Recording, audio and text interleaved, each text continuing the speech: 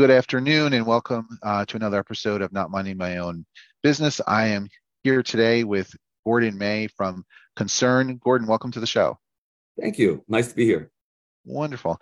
So I was just saying before we got on that I've heard so many wonderful things about Concern. I know you guys do a lot to support the community.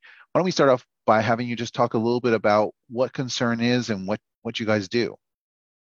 Concern's a human service agency. We provide services, behavioral health, adoption, foster care. We have a residential facility, community-based services, outpatient mental health, psychiatry, psychologists, therapists. So yeah, those are the services. We really run the gamut of various services in the field.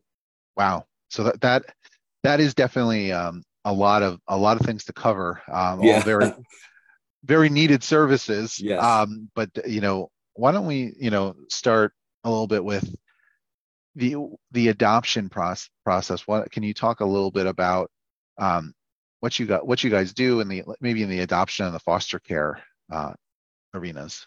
Yeah, so it's funny you asked that first, because one of the most exciting things I get to do is finalize our adoption paperwork. So when I sign, when adoption's finalized, I get to sign the paperwork, comes across my desk, and I know we've had an adopted family and a kid found a home. So that's pretty amazing. It's a long process, as you can imagine. You've got to go through,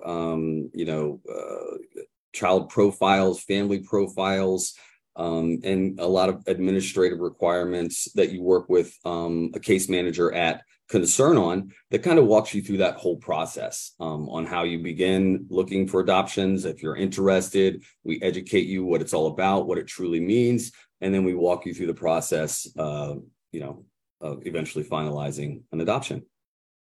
Yeah, I've done some adoptions for clients, and a lot of the time I've done step parent adoptions, but I've done those are much more straightforward. But when you're dealing with a third party adoption, there's a lot of reports. There's intermediary reports, and there's home studies that need to be done, and those are things that Concern is able to provide. Yes, correct. Yep. And we work directly with the statewide adoption network. We follow their guidelines, procedures. We have licensing. So there's really a process that all the providers who do the service follow. And when you're doing a home study, what sort of things are you looking at, or are you looking for? Really the appropriateness of the family to adopt the child, all the safety things you can imagine. Is it really a good fit? Is this something that we think that they can do and provide a good home for this family? And that's what we really get in there and try to find out. Okay. And do you also facilitate foster care in the county? We do. We have approximately 150 youth in foster care right now.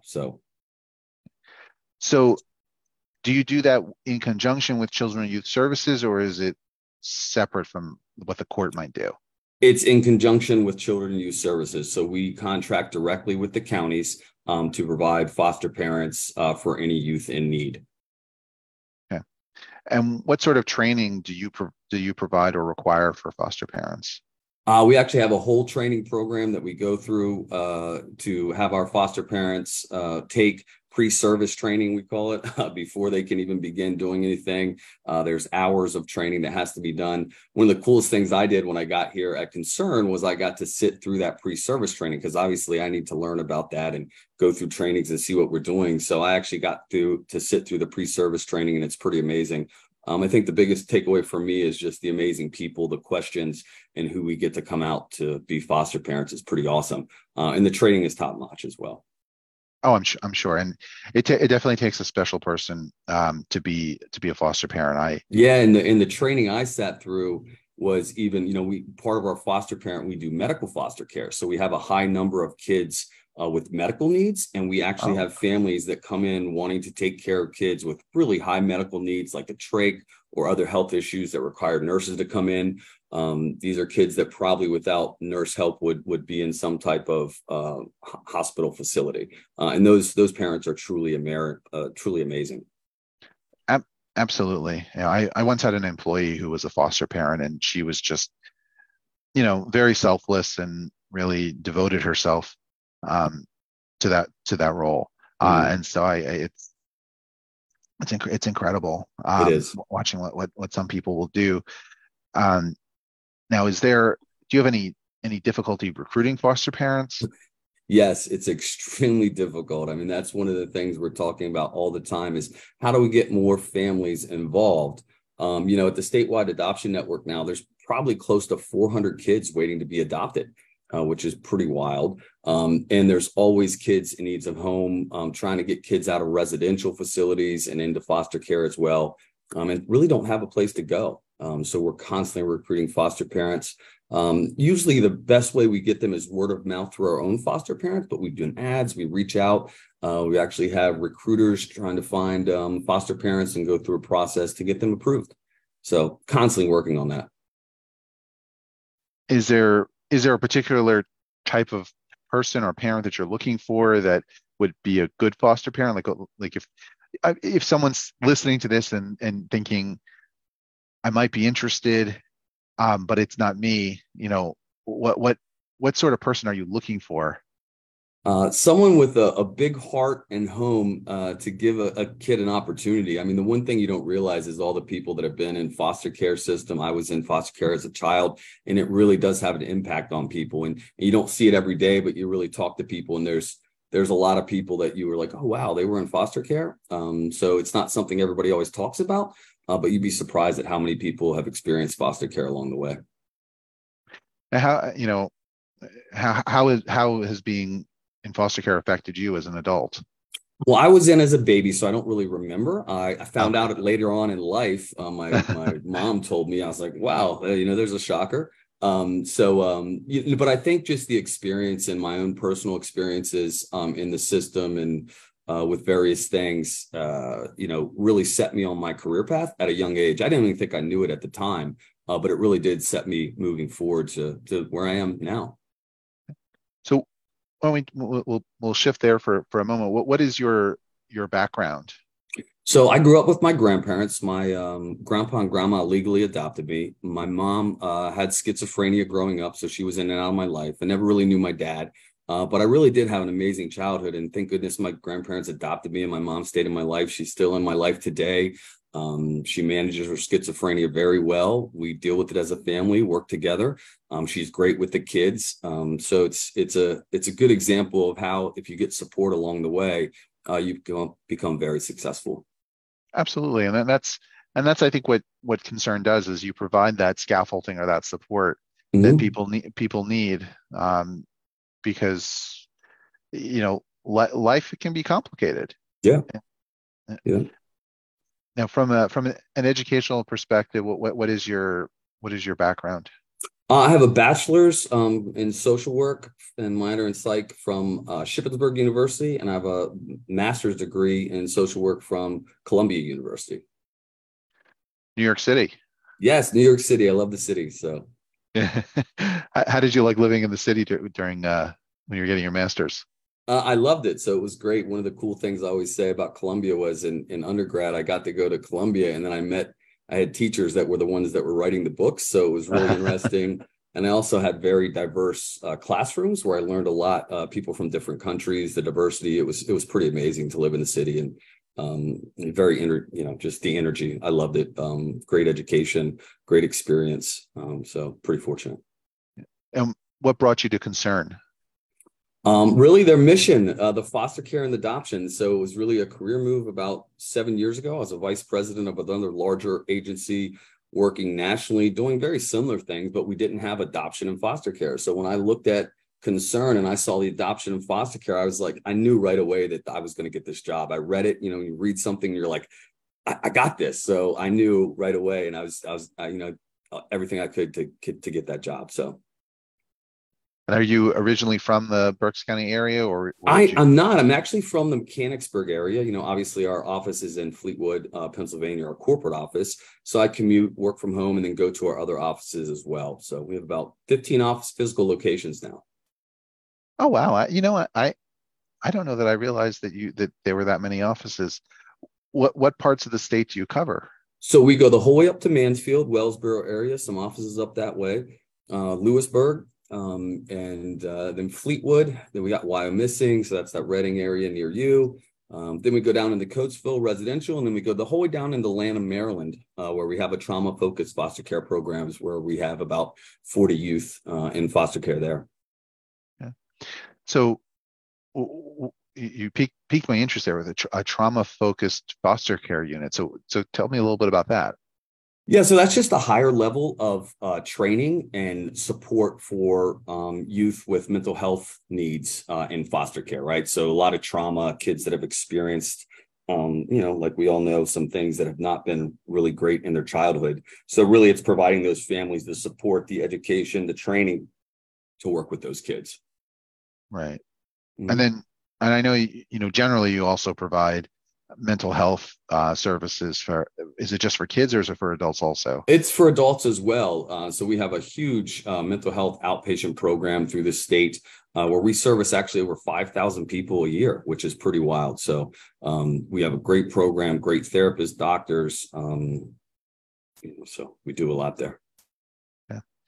And I know that you guys, I think have some services that you provide to parents who are going through a divorce. What are those services? I think those services generally are outpatient therapy services. So if a family needs a therapist or a son or daughter needs a therapist, we provide that services that way. I don't think we necessarily have, specific services for people going through a divorce, but usually those families come in to get therapy or some sort of help. And obviously if they would be with a case manager, caseworker in foster care if that was something that was happening. Yeah. So how did Concern get started? 1978, we're actually celebrating our 45th year this year, which is pretty exciting. So we're having an event November 10th, the 45th in Reading. So we're really excited about that. The planning's underway. So 1978, we had our two founders who are currently director emeritus on the board, Nancy Weichert and Glenn Hilligus, founded the agency in Fleetwood, Pennsylvania. And at the time, there really weren't foster parents being paid. And Nancy's told me multiple times when I got here, how we named Concern is people were sitting around trying to figure out what we were going to call this. And we wanted to pay parents to watch kids, this new idea. And if parents are going to do this, why not pay them, right? So they're giving their home, try to get them some resources. And everybody was so concerned for the kids, they just called the agency Concern. So it's like, oh, we're concerned for this, we're concerned for that. So that was how the name came about, is all the concern for kids that are in foster care and the kids that needed a home. Wow. So it grew from, two people having just some concern for kids. Well, I don't think it was just those were the two founders, but there was a Yeah. whole group of employees and people that worked there, and those were the founders. So give it all them the credit, but there was a lot of people that started the initial thing, and they were instrumental for sure. All right. Now, is there something that you think more people should be aware of about what you do that they wouldn't necessarily be aware of? I think, and I kind of said it before, I think the number of kids in need and the number of kids, in the country, there's over 400,000 kids in foster care, right? There's at the Swan, there's 380 kids up for adoption. So I don't think people realize the need in how many kids are either homeless or in a residential or trying to find a home. It's pretty sad when you look at it, and I see it all the time. And that's one of the things we talk about when we're trying to recruit foster parents is we have these referrals and we don't have a place to put the kids. And that's pretty sad. And when you don't have a place to put them, they stay in residential facilities? Some of them stay in residential facilities, probably longer than they should. That's just just something that happens. Try not to have it happen, but it does. It definitely happens. Or they stay in foster parents as long as somebody can have them. It's short term. And then you always hear about kids jumping from foster home to foster home, which we try to avoid, but it does happen. Okay. And so let's say someone wants to be a foster parent. Can you walk us through what the process is to become a foster parent? I think first thing is reaching out to get the information and really researching, is this what you want to do, right? So really it's reaching out, and you can go to our website. There's a contact, you sign up and reach out, get the information, you'll get somebody and they'll kind of walk you through the process there. Okay. And then like you mentioned before, there's training and Pre-service training, education, child profiles, family profiles, team meetings. So it's a pretty long process. for good reason, because you want to make Yeah. sure that you got the right people doing it. So here's the $1 million question. Why do you do what you do?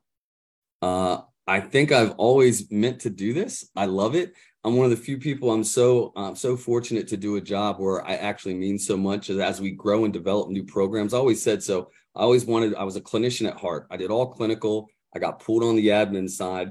And the one thing I look at is the more programs we open up, the more people we hire, the more services we deliver, the more we develop, the more services we're providing to kids and families. So I try to have an impact that way. Always looking to grow. What are the programs that are out there, services we can provide? So I love doing that. It's, like I said, I'm so fortunate to be in a position to do something I love and give back and to work with the people. I mean, I was a therapist. I see how hard our employees work and what they give of themselves to our clients and their job. And I don't think people really understand that either, especially with COVID and the mental health crisis that's going on. I mean, people are really in need. We don't have enough therapists. We don't have enough workers. There's definitely a crisis there. We're always trying to hire. And I love being able to support and try to help those individuals, those people do their job as best they can. Wonderful. Well, it's very inspiring to hear all the great work that's happening at Concern, Thank you. and that you guys are doing. If we have any listeners who want to help out, maybe they're not ready to become a foster parent, but what are some other ways they can help out to support your mission? We actually have fundraisers all the time. So if you're in Fleetwood, we do bingo. June 3rd coming up, we have a high mark walk. You can go to the website, you can donate. So we're constantly raising funds that go directly back to the kids and families we serve. So we have different funds so if a kid in foster care wants to go to a summer camp or needs something, we actually purchase that. We get it for the family. We get them into the camps that they need to be in. And that money directly comes from people that donate to Concern. So you can help that way as well. Okay. Well, thank you so much. I appreciate the time Yeah. here talking about to talk about Concern. I'll give you the last word if there's anything else you want to make sure our listeners know about Concern or. Please reach out, get the information about becoming a foster parent. And also, if you need help or services, reach out to Concern. We get emails all the time from people who really just want help or need help. So if you go to the website, you can email us, and we'll get that information to the right person to reach out to you to try to get you connected with the services you need. So we're always open. And yeah, so. And what is the website or the phone number? It's www.concern4kids.org. Wonderful. Well, thank you again, Gordon. I appreciate you being here on our show today. Thank you very much.